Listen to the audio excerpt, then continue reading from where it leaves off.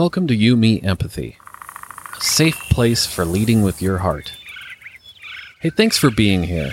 You, Me, Empathy is the official podcast of the Feely Human Collective, a collaborative mental health community designed to empower each of us to grow our capacity for empathy, vulnerability, and emotional wayfinding.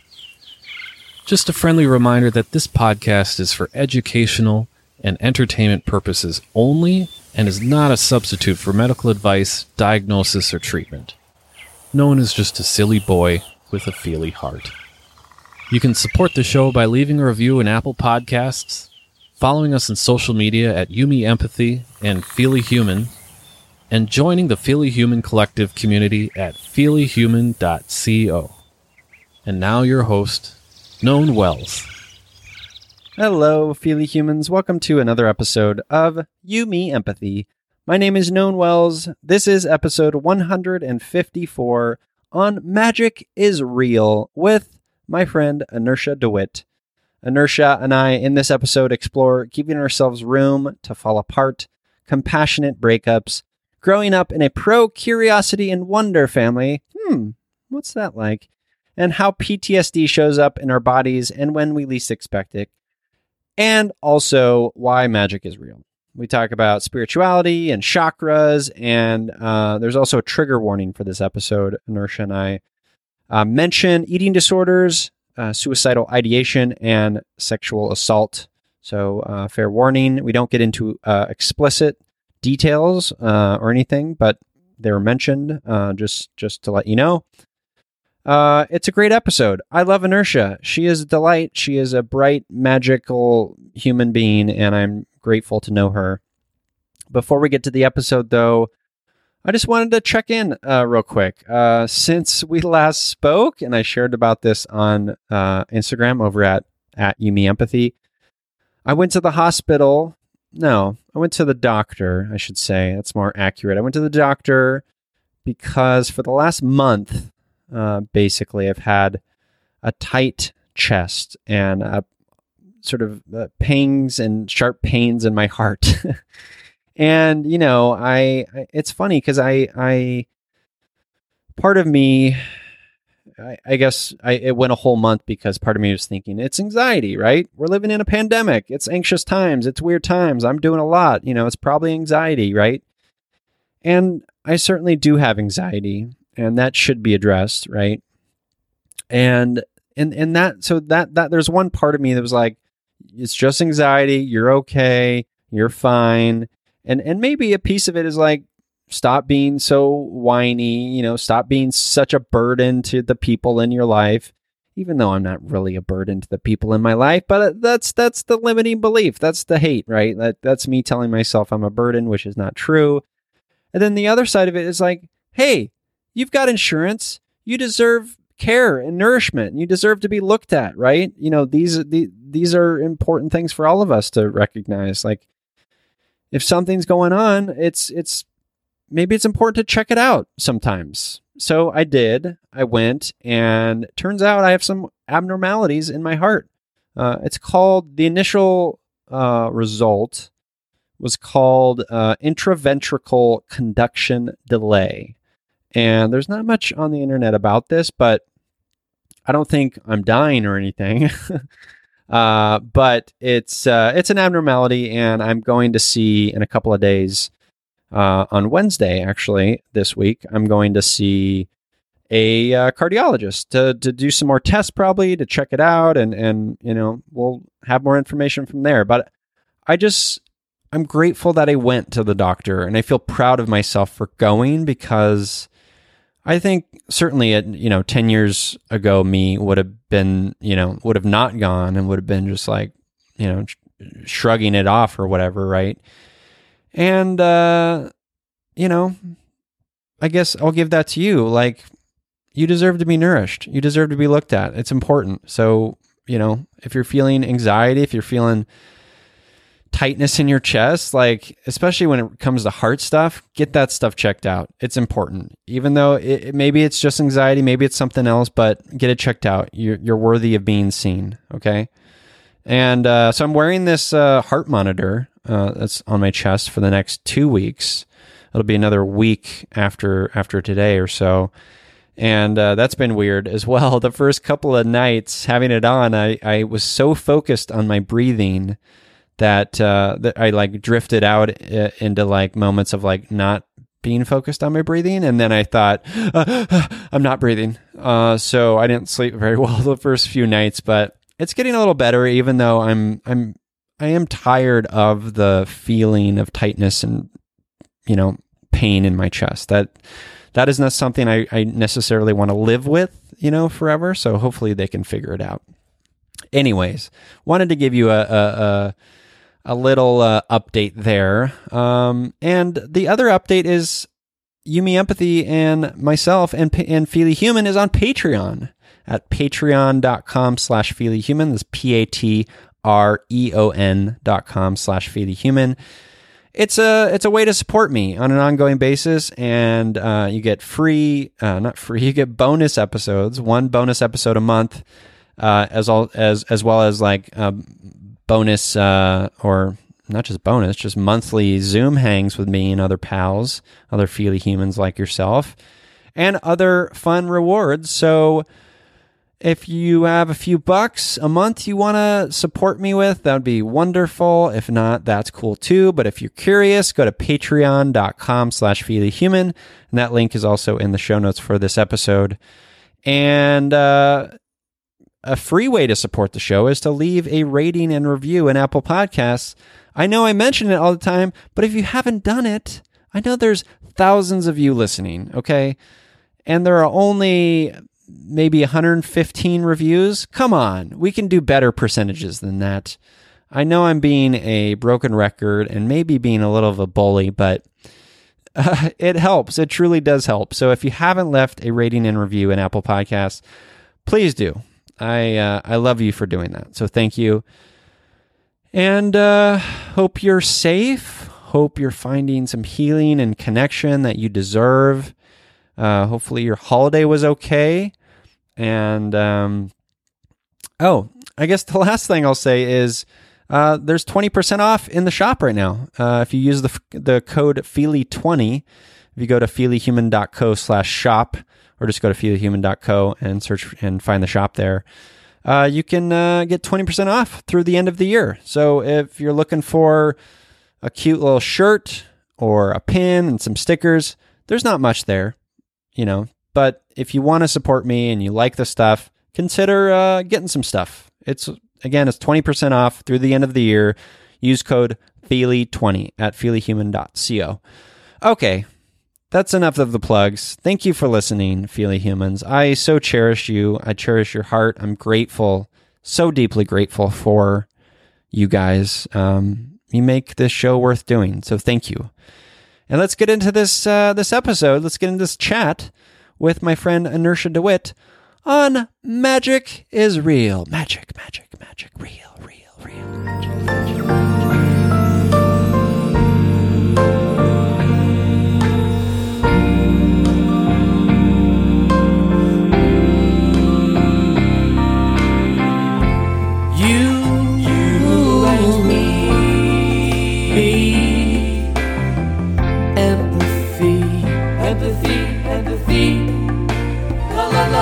La la la, you, me, empathy, yeah, la la la. Welcome to You, Me, Empathy, the official podcast of the Feely Human Collective.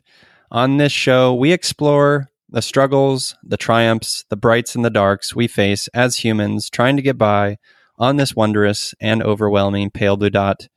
The intent of You, Me, Empathy is to talk openly, without judgment, about our mental health, our neuroses, our shared anxieties and worries, to create a dialogue that is vulnerable and deeply human and empathetic, and to share that dialogue with others to inspire emotional and cognitive collaboration and insight so we can, hand in hand, break down the stigma that make us feel shame and guilt for struggling, for feeling our feelings, for being Feely humans. Yumi Empathy is a safe, friendly space designed to inspire the beauty in each of us. Today, I am thrilled to be here with therapist, resilience builder, and self-awareness and spirituality deepener, Inertia DeWitt. Hello, Inertia. Thank you. Thank you. Thank you. I'm happy to be here with you too. What an intro. I love coming up with my little intros. They're fun. I'm flattered. Well, I'm so grateful to have you here. Let's the thing we do, Inertia, to start off the show is we always do an emotional check-in. How are you feeling? I am feeling full and like I could move in any direction emotionally, for better or worse. Yeah. Sure. So a little wavery, a little kind of tipping both ways, kind of I'm like moving my body in kind of like a wavery, like dancey kind of that one weird character, on the side of the road with the floppy arms, that guy. Right. Yeah. I'm responding, There's a lot to respond to right now. Mm-hmm. Yeah. It's overwhelming. Yeah, at times it is. Yesterday, I was like really feeling good. I was feeling so good. I've been having a hard time the last like 6 weeks or so, kind of in and out of pretty hard depressive kind of states. And the outs of that are wonderful. And so yesterday was one of those days where I was just like, yes, I'm okay. I'm going to be okay. And I went outside. I took a long walk. I was like outside almost all day. I got to read and like catch up with a couple friends. And then, and I fell asleep feeling good. And then today I woke up like crying. So, I did a little self-care this morning, just being with myself and allowing myself to just be sad, even though I wasn't entirely, I know why, and I also don't know why. So that was an interesting process, just trying to like let it be and tap into some Abraham Hicks, which usually helps me kind of recenter and realign with what I feel is my higher power source, higher self. Mm-hmm. And that, of course, then made me really tired because I was tired from processing all those emotions, and then took a little nap prior to jumping on with you. But I feel much more aligned right now. So that's good. Yeah. I very much relate, and I'd imagine many of our listeners can relate to this feeling right now of that unwavering, of that sort of really swiftly vacillating ups and downs that are happening right now in our hearts and our noggins, and just the feeling of being a little bit untethered, Yeah. I think now more than ever, finding those things, whether it's in music or in yoga, whatever it may, reading, writing, mindfulness, whatever it may be, spirituality, finding the things that can be that anchor for us for a moment and allow us to just be, just be in the things, be in the feelings, Mm-hmm. Yeah. Yeah. And I mean, as you kind of introduced me, I this is what I practice and teach. And so I practice it. I really hold myself to trying to implement what I know. Do you ever feel a pressure because you teach it that you have to like be this beacon of perfection in the thing? Yes, sometimes. Yeah. I think I give myself a lot of room to fall apart though. And Good. I remember that,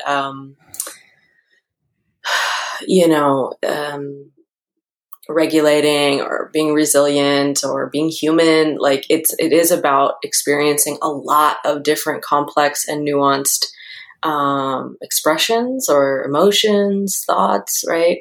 Yeah. And I'm also, coming from a depth psychotherapy perspective, which is all about like integrating the shadow. And, it's not always, I'm resilient and happy and, creative and all of that. Like, no, for me, it also includes like going to the dark, Yeah. Yeah. I hear that.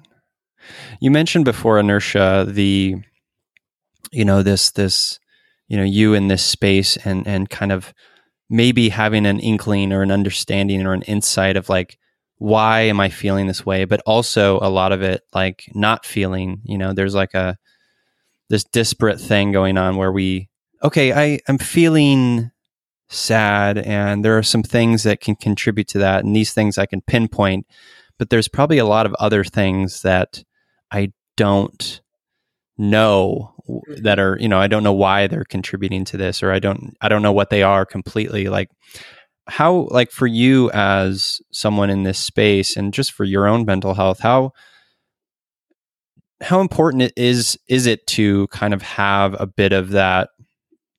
Let me just back up. I feel like when I'm in I have major depressive disorder, so I have moments of really darkness, right?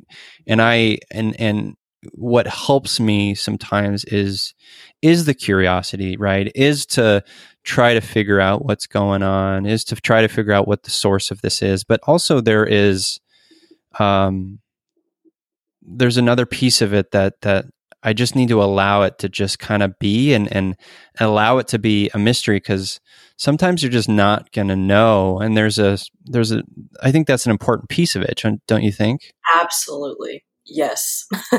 Absolutely. I'm not sure if you're like into astrology or not, but I'm a Virgo rising, and I really like to know how things work and how to perfect them and like figure stuff out. And I'm also a Gemini. So like I have a lot of that energy of like, let me figure out all the perspectives of this thing and then on top of that, try to perfect it. I have a lot of those inclinations and those are gifts. And at the same time, when I find myself leaning too heavily into this idea of I'm going to fix it or I'm going to figure it out, even maybe I'm not even going to fix it, but I'm going to figure it out.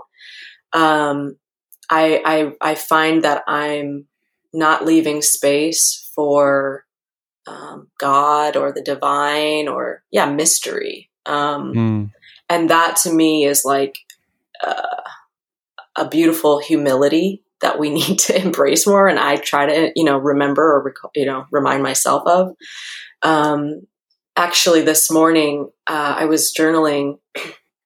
I was reflecting on a period of time when I was like in my teens and like early 20s where I would actually just wake up naturally like, what's going to happen today? Like, I have no idea what's going to happen today. What's going to unfold, And I was like, yeah, like I want that again. I want to wake up really tuned into this, like the mystery of life and the awe of it and the curiosity that comes from being like kind of excited about anticipating something interesting to unfold. And that's, I think maybe more, if I'm putting it astrologically, that's a bit more of my Gemini, side coming forward of like, yeah, I don't know what's going to happen, but we're going to find out. Like, it's, it can be fun and mysterious. And I enjoy that. I actually really enjoy that. And I'm not sure that everybody has that same relationship to the unknown.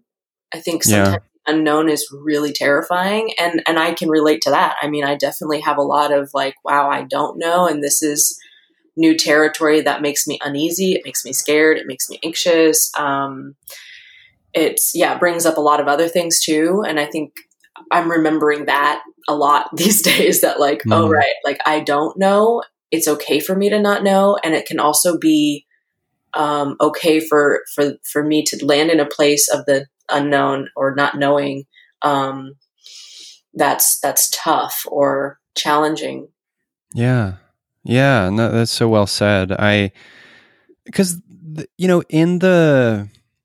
it is a tricky thing, because the mindset of knowing and curiosity and seeking is a good one. Like there's like so much value there, right? Yeah. We should always be sort of seeking and learning and knowing, but You can't help it. We're always making meaning, exactly. Like we're always trying to organize our experience and make meaning out of it or understanding out of it. You can't stop doing that. Yeah, exactly.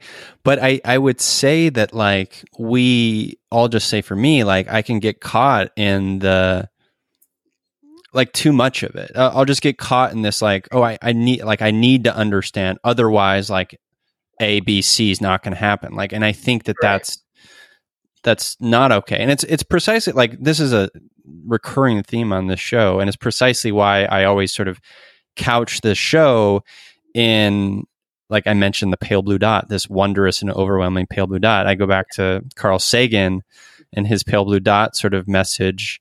Mm-hmm. There is so much that we don't know, right? Right. And that is a scary thing, right? But that's also such a an opportunity for learning about ourselves and the world and each other in ways that we don't know yet. Right. Right. Yeah, and I totally agree. I mean, I'm much more leaning into this habit of I got to figure things out, and if I don't figure things out, I'm failing, or I won't have what I want, or some story like that. I'm very much leaning into that, lately. Yeah. So it's like a constant reminder right now of, like, it's okay that you don't know what's going to happen. You don't know what's going to happen next. You don't really even know what's happening right now. So my reminder to myself has been just, like, stay really close to the present moment. And I know that every time I say that, it sounds like really cliche, but it's legit. I don't know. It's everything. Right. Like, the future is full of infinite possibilities. We might think we know what's going to happen, but we really don't. We really don't. And it's unfolding gradually every moment. And so if I can stay closer to the present moment for me, and if I can stay closer to my own tenderness, like what feels really tender right now, my own humanity right now, and move slower, I feel like I'm just moving in more alignment with, like, okay, what does my spirit need right now? What does it want right now? Okay, you know what? It actually just wants to lay here and cry and cover my head. Okay, that's good. Let me do that. And it's like, all right, what does it want to do next? It wants to eat breakfast. Let me actually listen to that. I've been having a hard time staying in a healthy rhythm, I think, with my eating, like, my appetite's thrown off. So when I feel like, oh, wait a minute, no, there's an actual impulse there, like, it's happening right now. Can you follow that? Instead of getting engulfed in the dread and the guilt, grief that's present, that then, doesn't really want me to eat that grief and the dread. You know what I mean?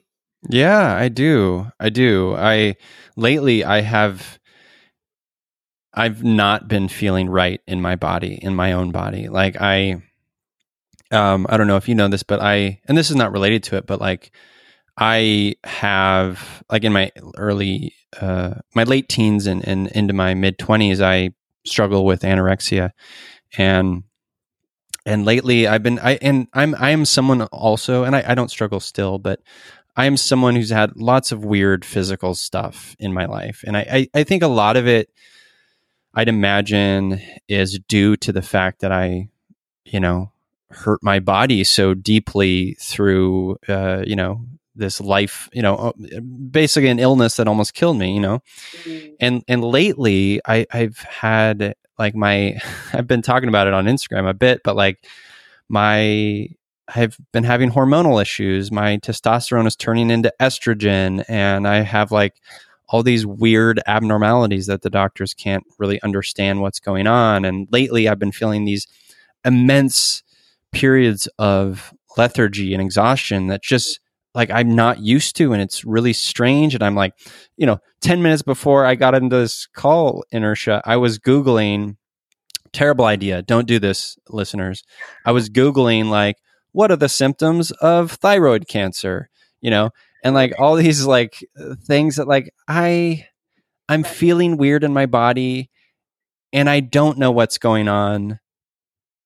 And so like, that's when it's hard to like be present, right? Because when you're not feeling anchored and safe and comfortable in your own body, you're like, all right, I'm gonna do the Googling. I'm gonna, scroll the shit out of Instagram, whatever it may be. Yeah. And it's that part of us that's like, we need to know, I need to figure it out. And we think that we're in control. And, again, it's like, we can't help but want to know and want to figure it out. And sometimes we then reach for, stories either in our own minds or externally in, on the Google search or whatever for the answer that actually ends up reflecting our fears, usually. Right. Yes. It exacerbates it. Yeah. We're really out to like confirm our own worst fears. Mm-hmm. Yeah. Unfortunately, that's the vulnerability of that space, moving from that space, acting from that space, Yeah, I can. I'm not sure about this or diagnosed in any formal way, but I definitely have a sort of lean towards the binge eating range of eating disorder, and that creates its own set of problems. And I don't know, I'm just sharing because this is what's on my mind. I appreciate it. Recently, I've known about the like anti-candida diet or, the candida cleanse and stuff for a long time. But a friend of mine recently shared with me her experience with her eating disorder and doing an anti-candida cleanse to help rid the yeast overgrowth that can become like a little entity feeding off of your gut. So I was kind of on board with like, okay, I'm going to make this change in my health lifestyle, right? Not just like my diet, but like, I'm going to approach this because I know that my body's telling me, yeah, you should do this.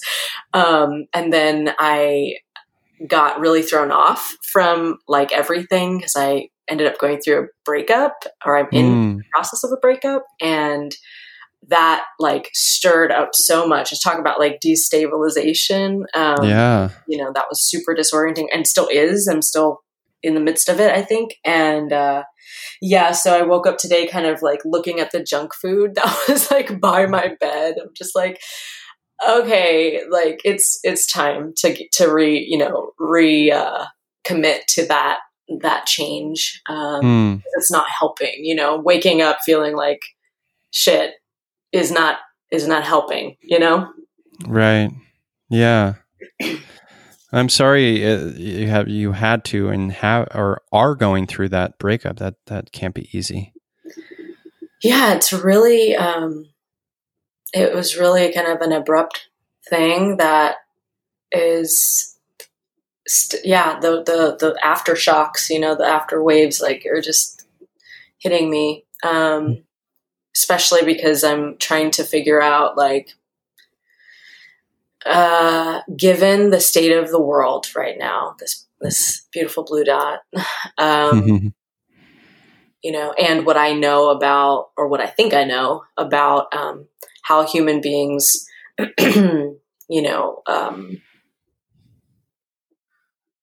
are most supported. Like what I think I know is that we do best when we're in connection, and that, ripping away an attachment source or figure can be more traumatic than necessary. And like some other things that I really believe in and I think about as far as just like my own sense of compassion and forgiveness, like I don't know that I want to have this like hard cutoff with this person. And at the same time, I know that means that I'm going to be vulnerable to kind of, pick at the scab, you know what I mean? Like be a little bit wounded in it. And so I'm navigating that, trying to make, again, decisions in the moment, day by day about, do I actually want to talk to this person right now? Do I want to see them? Or do I actually just need a little bit of space? Like what is coming up for me in the present moment? it's a very different way, I think, than I've ever moved through a breakup. So it's challenging. It feels very honoring. Like, it feels very self-honoring. Like, you in that moment realizing, hey, like, a cutoff in this way doesn't feel right. And so how do we navigate that in a way that's, mutually beneficial, that's mutually honoring, that still has its boundaries? Like, that's beautiful, I think. Thank you. Yeah. It feels like the right thing to do for me at this point in my life. Sure. And I'm proud of that, actually. I'm proud of like trying it. Yeah, you should be. Yeah. Anoursha, can you tell me a little bit about, like, I'm always deeply curious about how, sort of like how people came to be who they are, right? Like, I have lots of like wild stories from childhood and my youth and childhood traumas and various things that like have contributed to the person I am now. So I'm curious about your childhood or young adulthood. I want to hear from you about like a moment or two or a memory that kind of sticks out in your noggin as being an important part of your self-actualization or journey or story, whatever you want to call it. It doesn't have to be big S story, just like moments that stick out in your mind as being these crucial, identity moments. Anything you want to share that comes up? Yeah.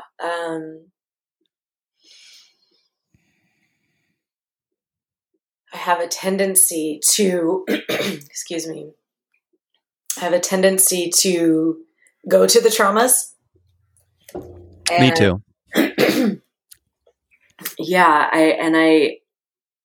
And those moments, there are moments that are super impactful as far as, character building or, the development of my own identity and the multidimensionality of that. But, I feel like it's important to maybe share that, I grew up in a blended family. So my parents, my biological parents have 3 kids together. So I'm the middle of that set of children. And my mom has 2 daughters, prior to us. But we all grew up in the same house. They're my sisters.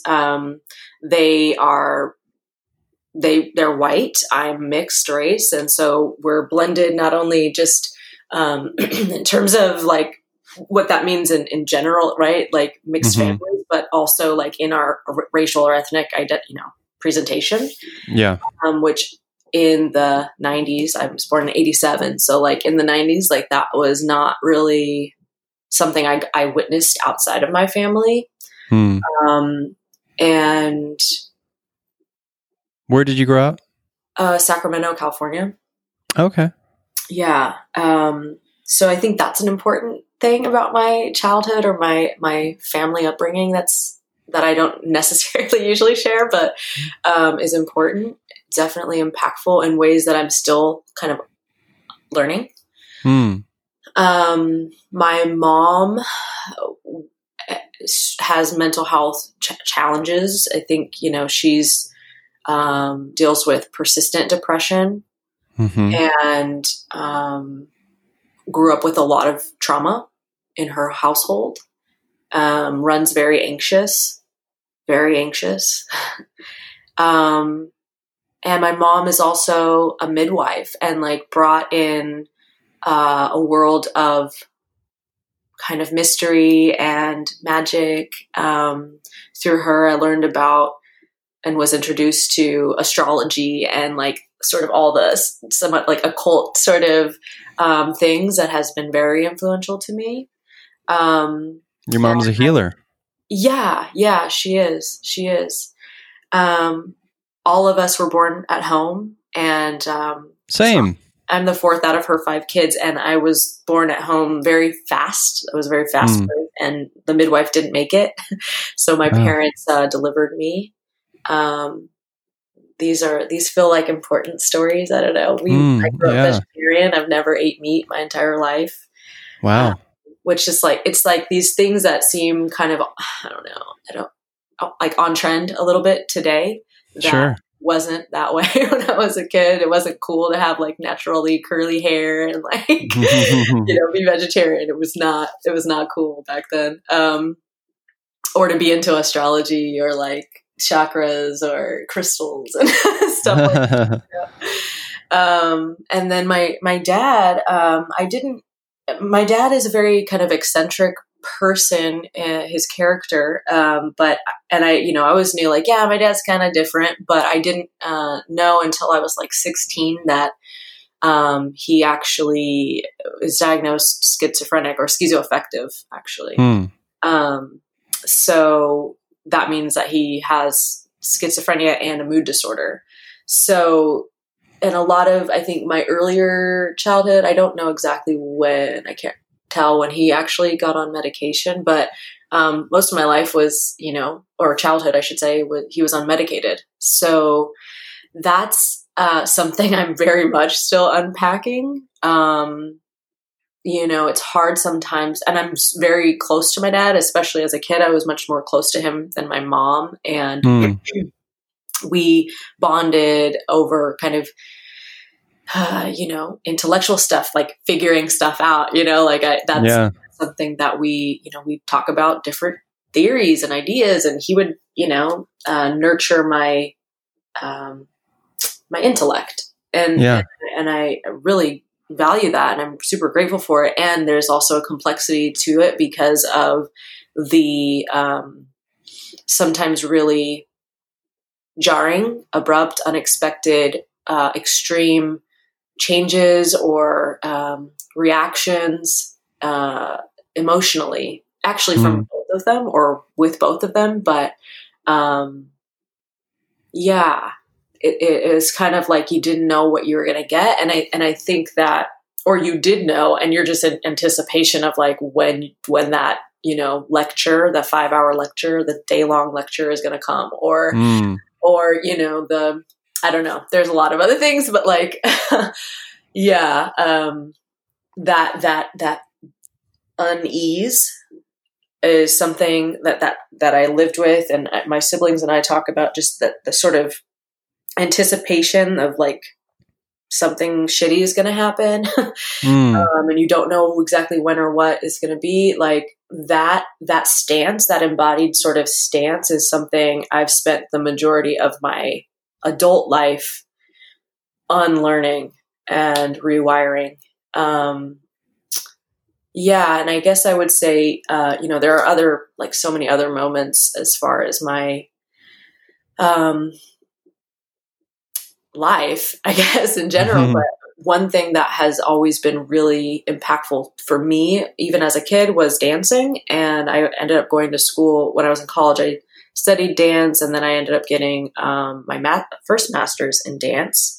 Wow. And that has really shaped the way I view the world in another way, outside of sort of my influence from my dad, I would say. It's given me my own access to my own like research and language and knowingness, because it's embodied, as opposed to all the intellectual, as much as dance is very intellectual, I will say, at least in the way I learned it.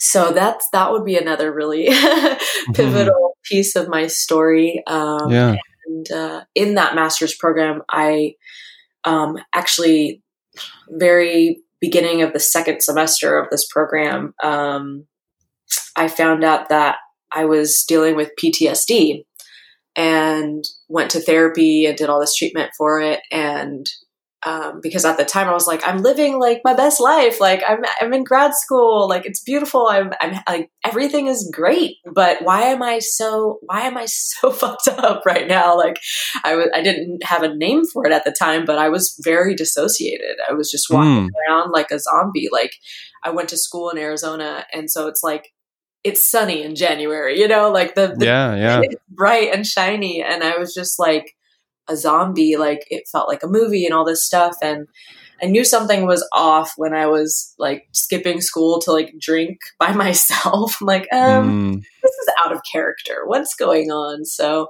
ended up going to see the school a psychiatrist, and she immediately assessed me for PTSD and was like, yeah, so this is real, and here's some options for you. And at that point I decided, okay, I know enough about the body and about how we can heal ourselves. I know that that's possible. And so that was a catalyst for me to really actually start studying psychology. I mean, I was doing it in a sort of indirect way, but that's what, sort of the pivotal moment that led me towards eventually becoming a therapist. Thank you for sharing all that. There's a lot to unpack there. I would love to explore a little bit. The PTSD, how did that come into being? And what did you say to that therapist to get her to think like, oh my gosh, yeah, you certainly have this diagnosis. Like how do you think about that diagnosis today in terms of like your healing and what is it connected to you, or how is it connected to you in your memory from growing up? Mm-hmm. Yeah. So there were some specific things that were happening in the moment that would be meet the criteria, right, for the diagnosis, as far as the dissociative kind of feelings of not being really in my body, having such a difficult time focusing. Like I'm in grad school, right? So you're reading, writing. And I would read these articles and I would get to the end of them and I'd be like, I have no idea what I just read. Like I wasn't retaining the information. So the difficulty processing and recollecting was absolutely part of it that she recognized. Nightmares, difficulty sleeping, sometimes oversleeping. Those are like the main ones that kind of stand out to me at this point. But then there's also the history. So to be diagnosed with PTSD, like you have to have even either experienced or been exposed to something life-threatening. And so when I went in and she's talking to me about PTSD, I'm like, what? Like, I didn't go to war. Like, what do you know? Like, right. I don't know. I didn't know anything at the time about really what that, meant. So some of my history also includes, how old was I when I started that program? I don't remember. Well, when I was 18, I was sexually assaulted, and that was a big factor in the diagnosis. Most of the catalyst, I think, for that was because of that assault. But there's one other factor that happened, which was 6 months after I had been raped. One of my dearest friends that I had known since kindergarten, was like a brother to me, was murdered. Oh my God. Yeah. So that was an intense year. So I never really I really didn't talk about either of those things, to be honest. And that created some dysfunction for me. There were certain things that also happened after that, it was sort of like a building up. So at some point, maybe a couple years after that, I couldn't be intimate with people. Like I would have like a very startling, like panic attack response. Like even if somebody was just like sitting close to me and like holding my hand or like wanting to give me a kiss, like I'd start hyperventilating and like have to get away. Right. And so, at the time for school, like I wasn't in a relationship, so I wasn't dealing with those things, but they were still present. It just wasn't being triggered, Yeah.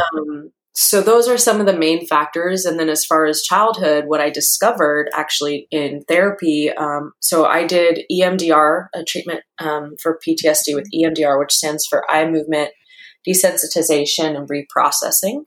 I'm doing that right now. Oh, are you? Yep. Yeah, Yep. it's like really intense and powerful. Yeah. It's exhausting, but it's going well. Sorry. Yeah. I did that for a year, and in that process realized, some of these, what led me to even sort of being in the position, I think, of, I'm not saying that it like I'm to blame or whatever for being assaulted, but I'm a part of that story, and part of it, was connected to certain things that I learned growing up. And part of that was that that I don't deserve respect. One of the beliefs that I held on to was I don't deserve respect because I had been hit by my parents in public before. I had been slapped across the face at school by a student, when I was in 7th grade. Like there's these moments that really just, I took in this message like, oh, I don't deserve respect. I don't matter. And that, in the process of doing EMDR, it started with those earlier memories of trauma that were somehow tied, at least in my brain, somehow tied, right? Everything's connected. So yeah, it was very intense. I feel for you. I'm going through the process again, actually doing EMDR again now, as well as a different approach, which is called havening, based on the same kind of neuroscience, but super intense. Yeah. It's super intense. It's exhausting. And I was in a grad program trying to work on a thesis, just that's too much. Yeah, it was a lot. Wow. But really exciting actually at the same time, because I was realizing the changes, like I was seeing myself get better. And I was getting the answers of why, how did this happen sort of thing. Like I was starting to understand, all of this stuff is connected, and here's how for my life. Which feels good, even though those truths are hard. It's like, okay, all right, well now I know kind of what I'm working with, Exactly. Yeah. Yeah. No, for me, when you said inertia, you're trying to maybe unlearn some of those deep limiting beliefs that you don't deserve respect or that you don't matter. I mean, that's precisely why I've been going to therapy, is because I have these deep beliefs that I don't deserve love and that I deserve to be in pain. Mm-hmm. These deep beliefs that are connected to these early experiences and early traumas. But, it has been enlightening and difficult and exhausting, but, deeply purposeful too. I've learned a lot through the process, and I think I'm getting better at saying to myself, when those things pop up, saying to myself, is that true? Right? Mm-hmm. Is this true? I don't know if it is, and asking that question and or counteracting it in some way. I'm getting better at it. Yeah. That's such a good question to integrate. These negative beliefs that, well, as I'm learning now as a therapist, we all have them, and some of us have, ones that just hit harder, but we all have access to all of them, Yeah. And I'm also learning that it is possible to change them. I think my experience actually in therapy at that time was such strong proof actually that wow, I don't have to live with that debilitating sense of disrespect or whatever. And I'm not saying it's totally gone. It's still stuff I'm working on. Yeah. It was so drastic at that time that I was like, whoa, I've been dissociated my whole life, and now I'm back in my body. Whoa, it was profound, to have that sense of wow, okay, something really radical just happened, and I'm healing. I'm not done, but I'm healing, and I have connection to my own power in a way that I really had never felt before for a sustained period of time. And yeah, so that's another connection as far as like to my childhood, like the dissociation, that was a survival mechanism that I had available to me. And I'm grateful. So, yeah. Gosh, I'm relating so hard. Like it is, we do learn those survival mechanisms in childhood, especially when we feel unsafe, right? Or when we feel like we have to protect ourselves or protect our siblings, right? Or guard, or as you put it, like you're basically preparing for the thing that keeps happening that you need to like, prepare mentally and physically even, like, and then we bring these things into our adulthood and we're like, what are these things? These aren't, they maybe serve me for a time, but they're not tools any longer. They're just bringing me down. Right. They start to, when we change environments, they start to feel like, it's almost like, I felt like my body was working against me. I felt like, it was kind of like, why does my body hate me? Like, what is going on? Like, I think that's part of it. Like, I was in Arizona, I was in this whole new environment. I was doing something I really loved, and also was doing a lot of somatic work that brought up a lot of shit, that wasn't being trained or processed thoroughly. That wasn't the right context for it, really. But ultimately, like, I was in a place to heal it. And so it was all coming up, and that was good. Overall, that was good. But yeah, it's hard to kind of make sense of like, well, why am I doing this anyway? Like, it doesn't work. It's not really helpful, but it was at some point. And we all can go to the dissociative place. We can go to the fight place. We can go to the runaway place. That's part of our human design. And it's sad to me to think that like so many of us go through our early years having to drop into the dissociative place because that's our last resort. That means we don't feel like we have any other options, like that breaks my heart. It really breaks my heart. And mine too. That's part of what makes me passionate about helping people reconnect to their bodies in a way where they can remember, wait, no, we do have other options. We don't have to drop into the dissociative place, which for me, and many, this is universal, I think, tends to be connected with, not only depression, but, suicidal ideation. And that was another factor, as far as, symptoms and stuff that I dealt with before and still deal with from time to time. It goes hand in hand with that state. It's a neurological state, Yeah.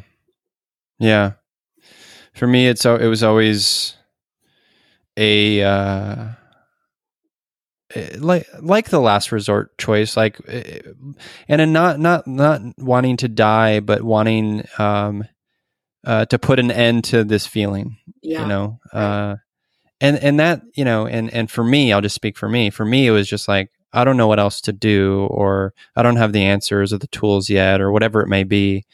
But yeah, you're right. Like, I still have, dark moments where I think about it, and it's always kind of scary, but I also know that it's a place I've been, and it's a place I can get through because I have before,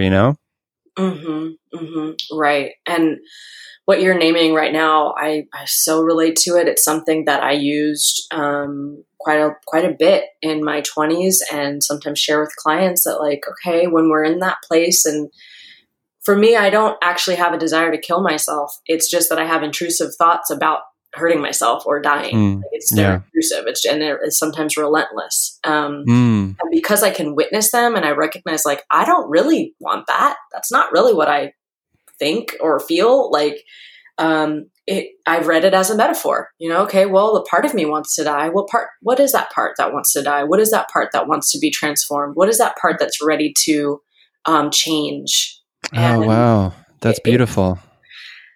I feel like that's what they're doing, right? Like, for sure. Like, it has been really helpful, as just a different way of framing, It's kind of like asking, is this true? Yeah. I love that. So before we get into kind of like some of the work you're doing, I need to share that, or I feel compelled to share that my one of my brothers. So I have 3 siblings, an older sister and 2 younger brothers. The third born, my brother Tannen, has schizoaffective disorder, and he wasn't diagnosed until maybe, gosh, how old is he? I'm 39, so he's 35, 36, around there. He might have been diagnosed in his late 20s, something like that. That's I like a typical onset around that age. Yeah. Yeah, that's what I hear. And he was a guest on this show too, and he very vulnerably and courageously shared, kind of, because he still has pretty deep, like, and intense moments where he feels, like he's being sort of controlled by the government and other beliefs like that, and it's been a journey of allowing him to be in his truth, and also like being a loving, kind, supportive person in his life, and balancing those two things, especially when his reality is so different from mine in moments, right? And it's just hard. And I wonder, for you and your relationship with your father, like, how has that piece been for you? Yeah, thank you for sharing that. I don't know that many people who have a loved one who's dealing with that. So I appreciate you sharing that. Yeah. It's been pretty confusing, to be honest, because my dad's experience of the schizophrenia part is not kind of textbook. It's not. There's something a little bit different about it, which I think is a blessing in a way, because he is able to kind of join the collective reality. He becomes pretty fixated on, he's very much focused on sort of, it's not religious, but it's sort of religious concepts. And he's kind of like, that's like all he thinks about. In a way, he presents almost more like autism, where he's like, really like, this is like all that I'm thinking about, like, right. Watch all these videos, and it's like, that's all he wants to really talk about. And which, for somebody like me, who's like interested in those subjects and like metaphysics and stuff like that, it can be really interesting because he's got a lot to say, or share. But at the same time, it's hard to have a what I would say, maybe more, emotional relationship. I don't have experiences, there's very few, I could probably name on one hand, moments that I can recall of like a father-daughter dynamic, of like, and that's hard. That's really hard. It's also really difficult sometimes to talk about or like introduce my dad in this way of like, do I share with people that he has a mental illness? Do I not? He doesn't really present in this typical way of like having a disorder. Does it matter if people know, like all of these. Right. Yeah. I really circle around. Has he been able to hold a job? Yeah. So he was working, up until I was 12. He worked for Tower Records, and he worked in the databasing department for like years, almost 20 years. Wow. Or something like that. Yeah, it was like 19 years. And so he's opened stores. I mean, he's kind of like, he's good with computers and stuff like that. Like, he was able to hold a job a long time, and before that even.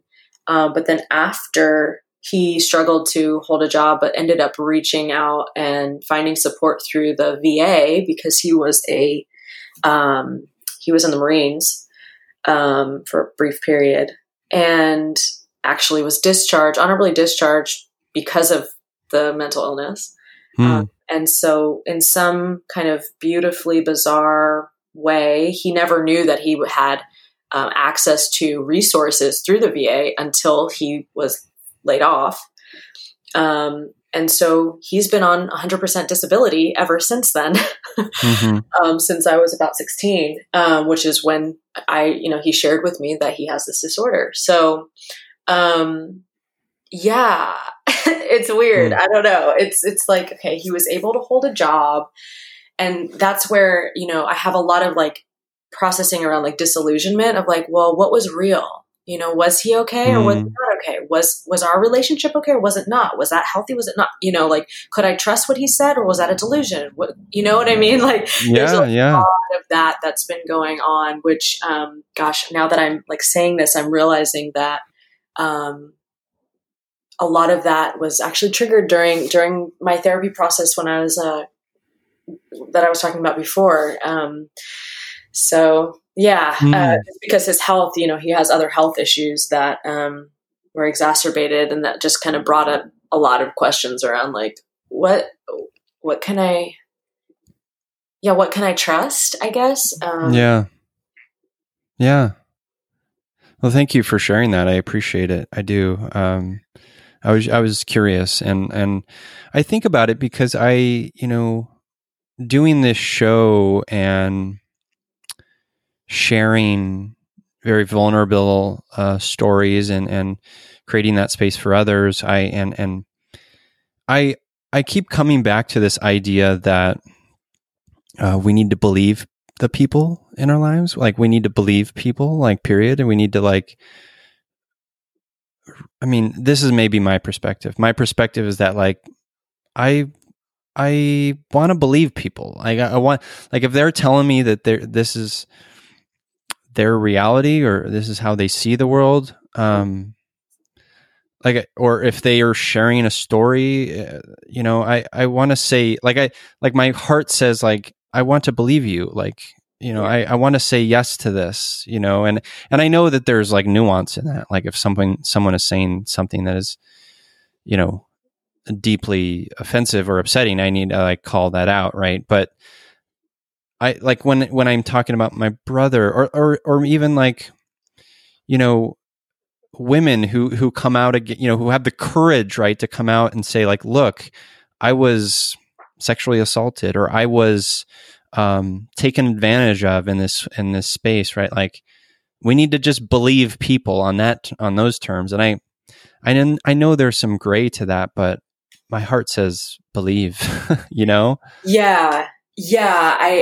I'm with you. I think there's like, maybe it kind of ties back into what we started talking about, this like desire to like figure things out, know the truth, fix things.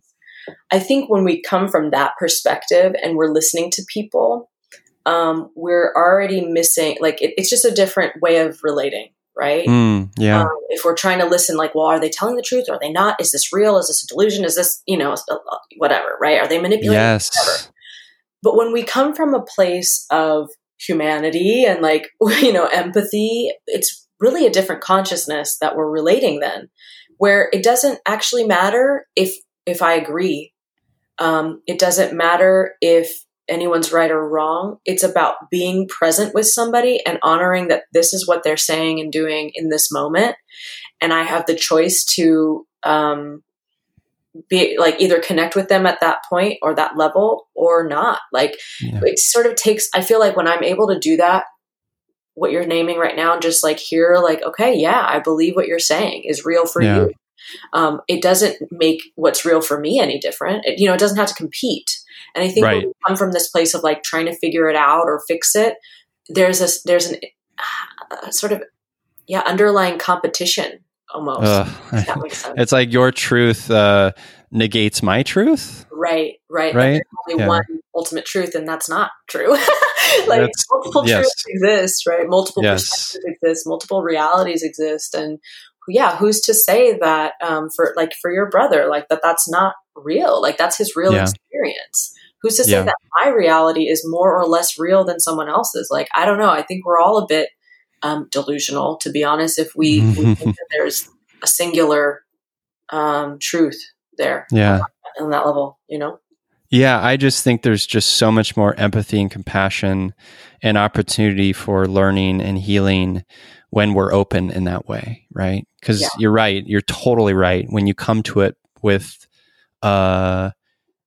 this, you know, maybe it's unconscious, but this thing in our heads that says like, oh, are they speaking the truth? Are they not?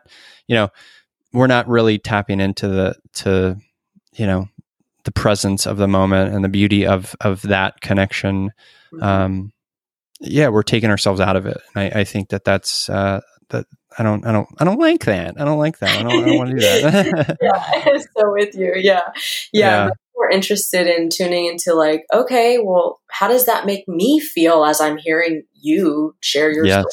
You know? Yes. Yeah, absolutely. Way different than, can I figure this out? Are you deceiving me? Or, you know, it's a mental thing versus the heart thing. Yeah. So like, speaking of the heart thing, you know, one of the things that you're interested in and you study and you're curious about is the spirituality of humanity, of what's going on here. Can you tell me a little bit about like your relationship with what that is and how that maybe connects with your own mental health? Gosh, yeah. Where do I start?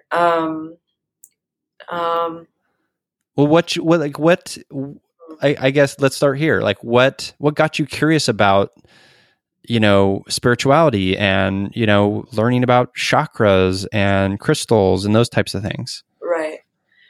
I mean, it's my parents. I think. Oh yeah, that's right. Yeah, I think as far as, you know, where it started this life, I believe that I've had many lives and probably always had a connection with this. But in this go round, my parents definitely were the first introduction to that. I grew up with a bunch of astrology books around the house and books about myths and stuff like that. And that was sort of just kind of part of our sort of family vernacular, you know? The chakra system, so my parents, let me say this, my parents were involved in a kind of Eastern philosophy as far as, it wasn't yoga, but similar to that in terms of like understanding consciousness and moving towards the path of enlightenment. They meditated. My dad was an avid meditator. So I was always kind of like aware of that. He didn't really share too much about it when I was a kid, but I knew that it was like important, you know, and he was a big influence. A lot of our conversations that I value, or I think back on fondly, were always around metaphysics. So, you know, talking about consciousness and the way things work, and the unknown is always mysterious and magical, at least for me. And I think as a kid of the 90s, you know, I'm a millennial through and through. Like I grew up on magic, you know, I grew up on it.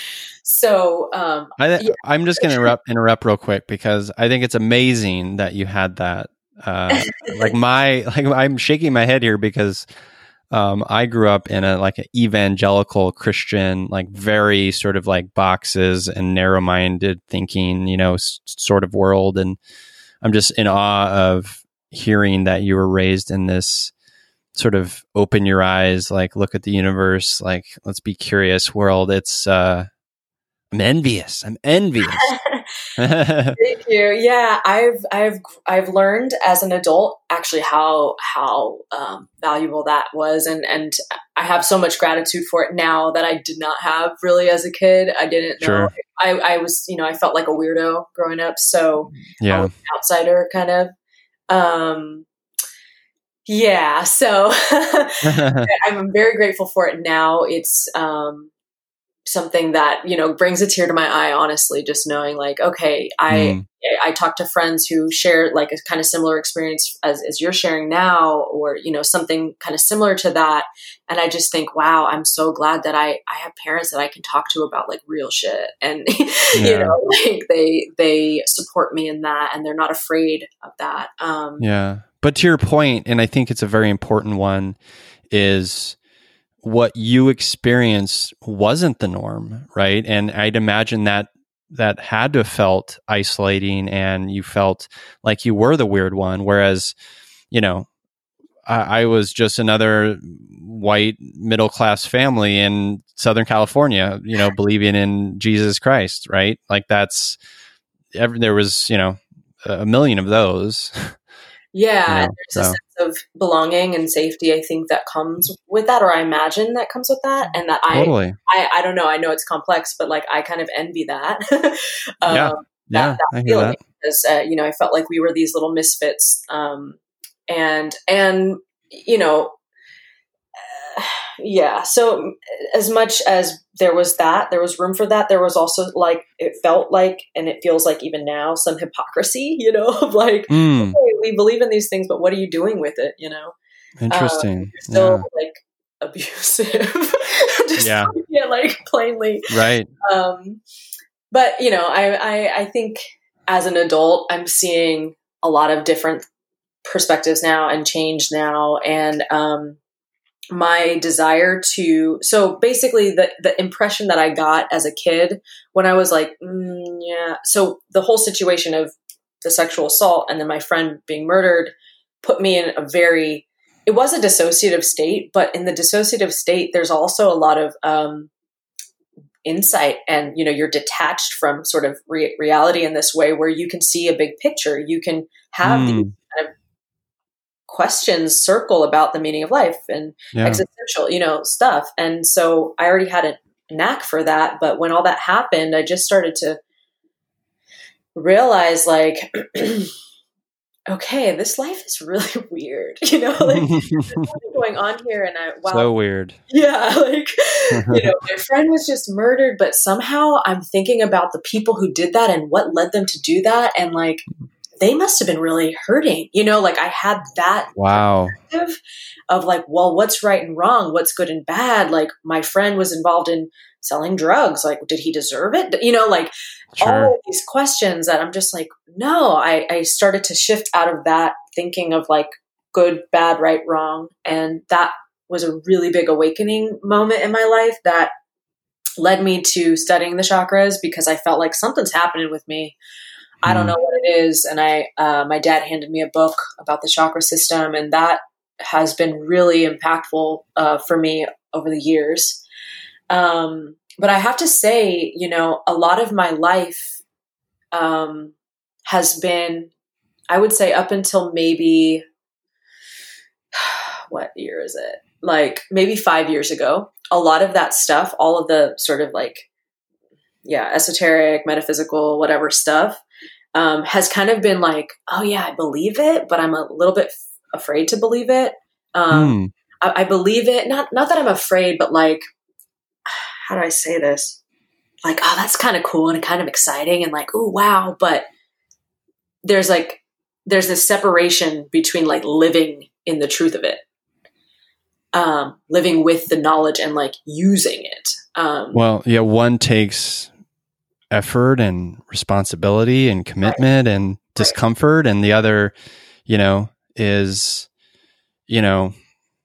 well, let's make another analogy. Like one is just putting up a black square on your Instagram, right? Like one is just like saying like, this is a thing I'm doing, and one is actually doing the work, right?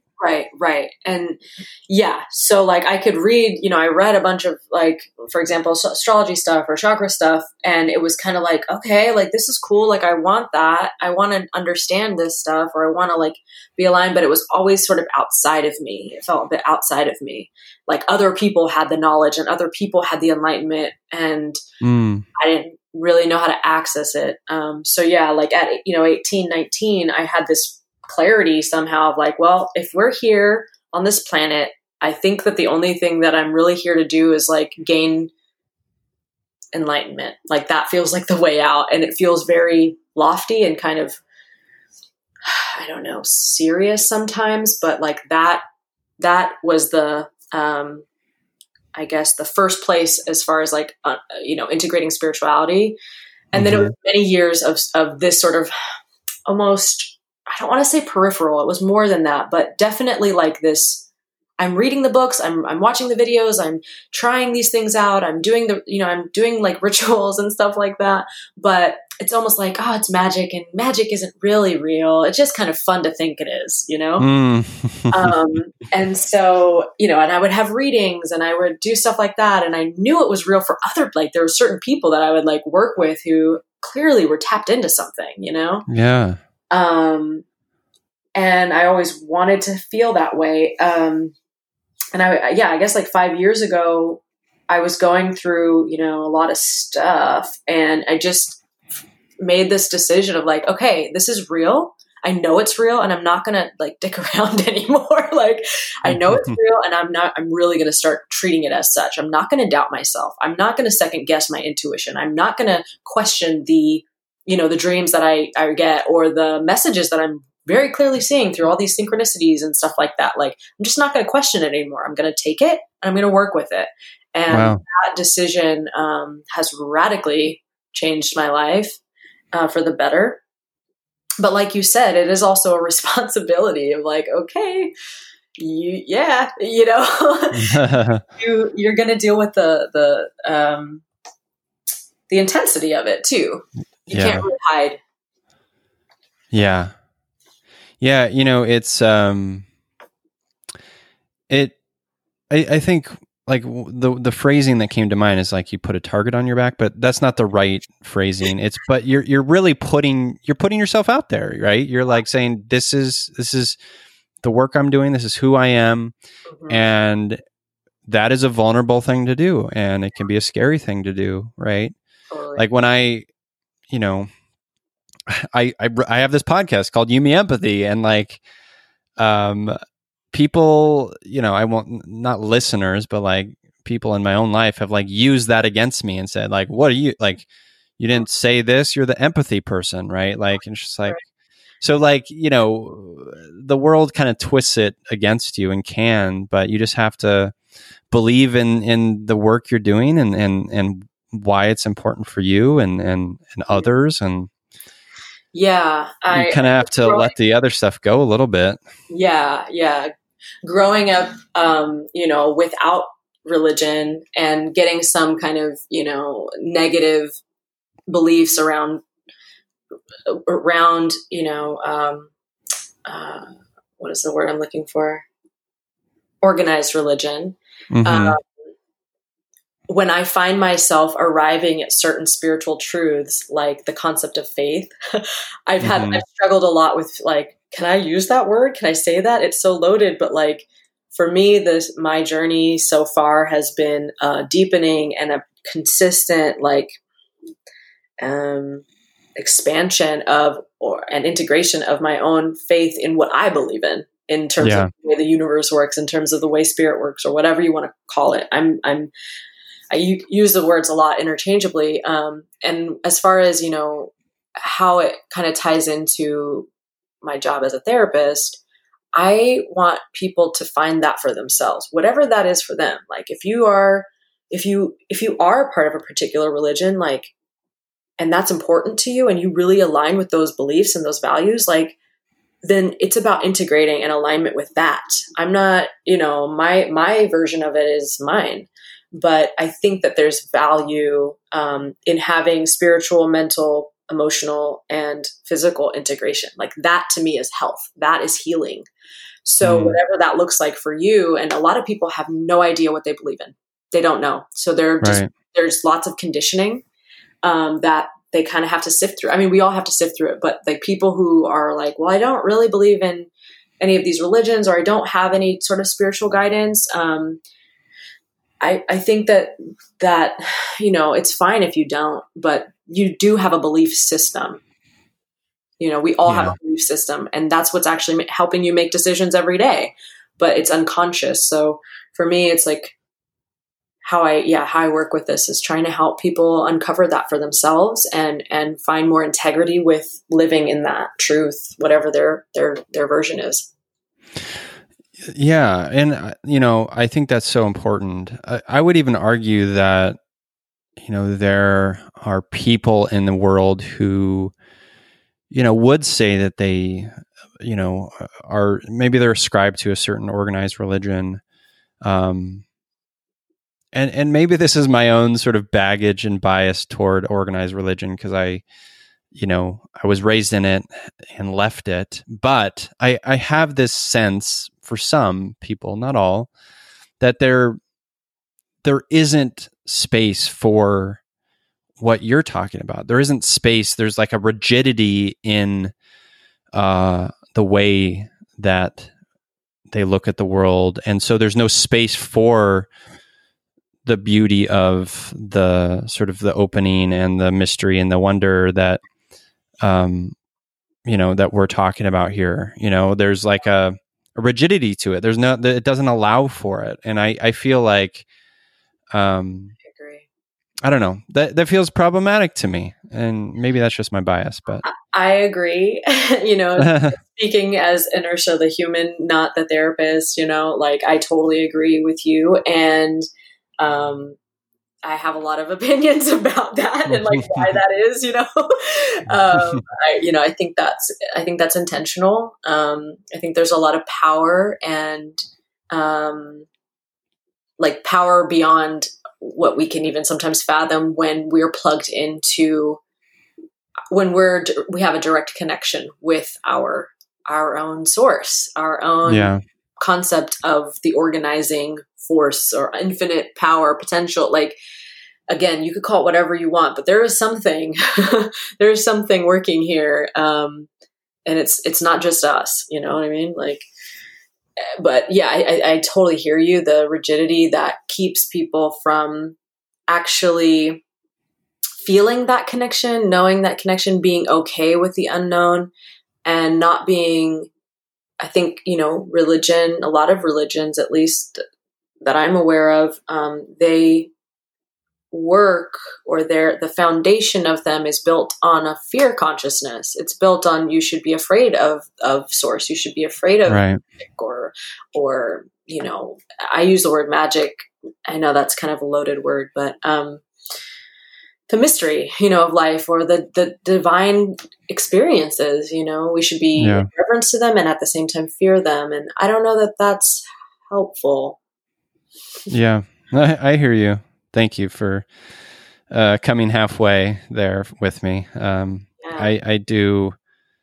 And I want to say to the listeners, I don't have any, I'm not saying you should believe what you want to believe. I don't, and I'm not trying to disparage your religion. I just believe in the importance of the wonder and the mystery and the curiosity and and not and for all of it, for our whole selves, for our whole self-actualization and awareness, like that stuff for me has been so important. So I don't know if you're listening to this and you are in a space where you do feel like you are in this, I don't know, rigid anti-curiosity space, like, I don't know, think about it.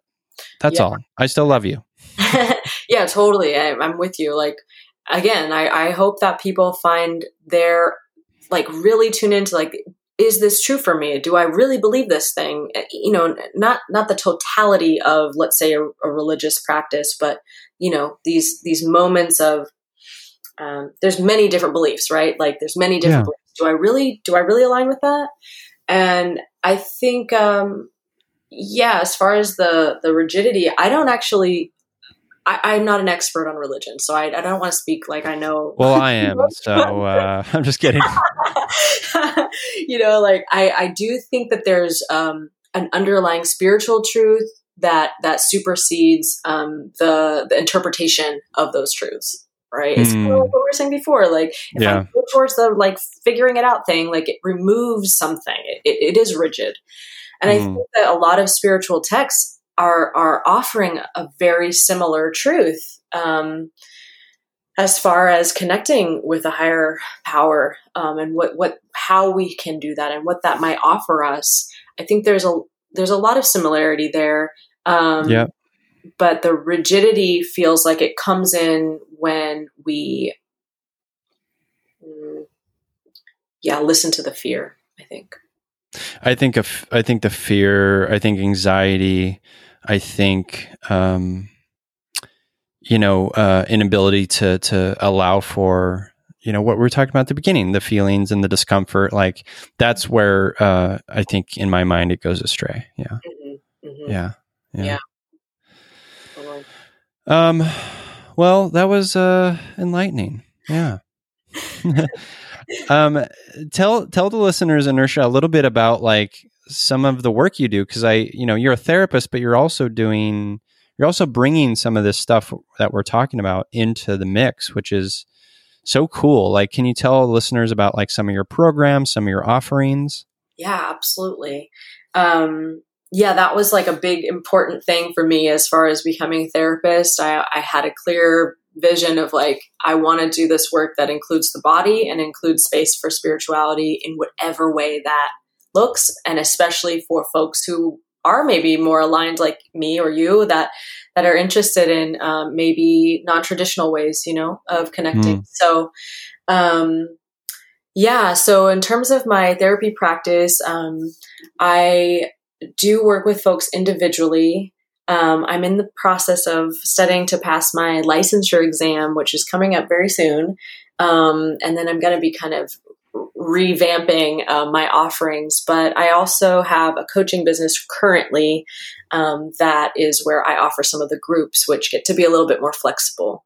So the groups that I have are for understanding and studying the chakra system. So I have a chakra basics program, which kind of gives you an introduction, foundations, like what you need to know. And I come from a perspective of like, I'm going to teach you more about the psychology aspect of it, as opposed to stuff that you can pretty much easily Google, like you can Google the chakras and find out like the color, the placement, and some of the basic concepts, you can kind of get that information easily. But I try to weave in like, okay, well, what do you do with this in a practical way? Like, how do you understand how to work with the root chakra in a very practical day-to-day way? How do you know when you're off, That's that program. And then I have a kind of more intensive program called the Spiritual Detox Program, which is also based on the chakra system.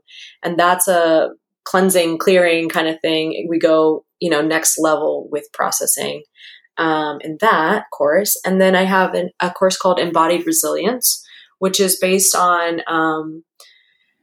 many different kind of theoretical and practical elements to getting your body regulated.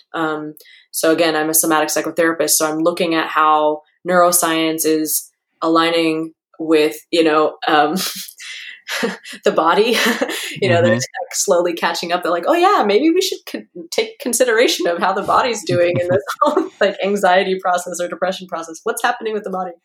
Yeah. So there are many ways in which we can help support our system, not just the body, but the whole system, to feel more present, more resilient, have more capacity. And so that course is really teaching folks kind of a little bit of the science behind it, because again, we do need to understand, right? Our brain needs to hold on to the information to make sense of it.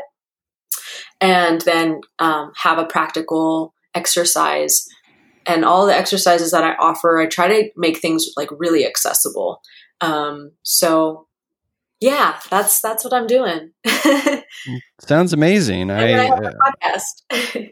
You have a podcast? Yeah. I have a podcast called Healing is Mutual.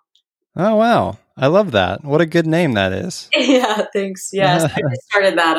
I'm still kind of figuring out what it wants to be, but yeah, those are the things that I'm doing. Amazing. Well, listeners, we'll plug your website and all that stuff in a second. We always wrap up the show, Inertia, talking about empathy heroes. So folks in our lives who are wonderful, empathetic, compassionate, feely humans. They could also be actually characters from stories we love or movies or whatever. I'm going to go first, name my empathy heroes this week first to give you a moment to think about yours. So, I haven't announced this yet, and this, by the time this episode comes out, I will have. So I'm just going to name them. My empathy heroes this week are Austin and Amy from NAMI, Orange County, and NAMI, the National Alliance of Mental Illness. Great organization. Basically Austin and Amy reached out to me to see if I'd be curious to co-host a podcast for them targeted to a younger audience, 16 to 24. And I was flattered. I felt like, I felt very seen. I felt like, they saw me and sort of valued my experience in podcasting and the work that I do with this podcast and other things and Feely Human and I said yes, and it's going to be a short run podcast. The name at this point we don't know what it's going to be called. We're still working that out, but it's going to be a short run podcast through December, and I'm I don't know if I have the time or energy to really do it. Of course, I'm going to do it and make it happen, but I'm excited. I'm overwhelmed by it. It's going to be a good opportunity for me, and I'm just grateful that Austin and Amy thought of me. It just felt really nice, and so I wanted to call out them for that. Awesome. I love this question. I really love this question. I had so many people come to mind, and that just made me really happy. That's nice. Yeah. So grateful for so many people in my life. As I mentioned, I'm going through a breakup of sorts, and there's been so many beautiful people to show up and like hold space for me in this way. I guess the first person that comes to mind is my friend Courtney McKinney. They live far away. Well, not super far away from me, but in another city. And, they just hold a lot of space for me every day, we talk all day. So, really grateful for them. And as maybe complicated as this answer is, I also want to name my ex-partner, Moses. Yeah, they are very empathetic and hold space too in this way. There's like so many names. There's so many names coming up for me. So all my friends. But definitely, it's good to have empathetic friends. Yeah. Yeah. Well, thank you for sharing that. And congratulations on this opportunity. I know what it's like when you're like, it's exciting and also overwhelming, and I don't know if I actually have time, but so cool. Yeah, I know. It's funny because a part of like the equation that went into like me saying yes was that my partner, Jessica, she's in a doctorate program.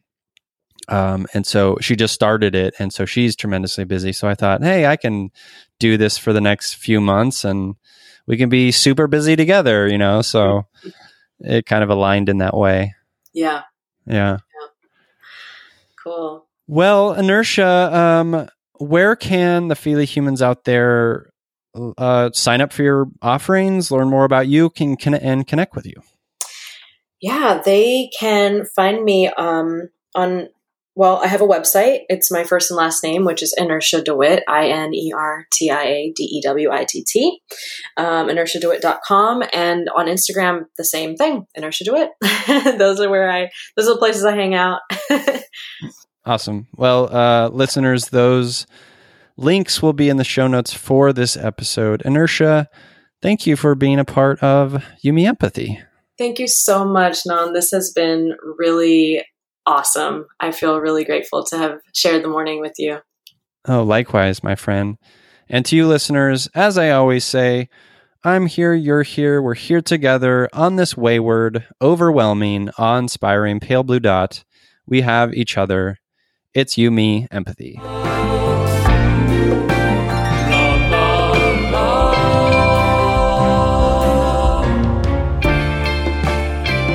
la.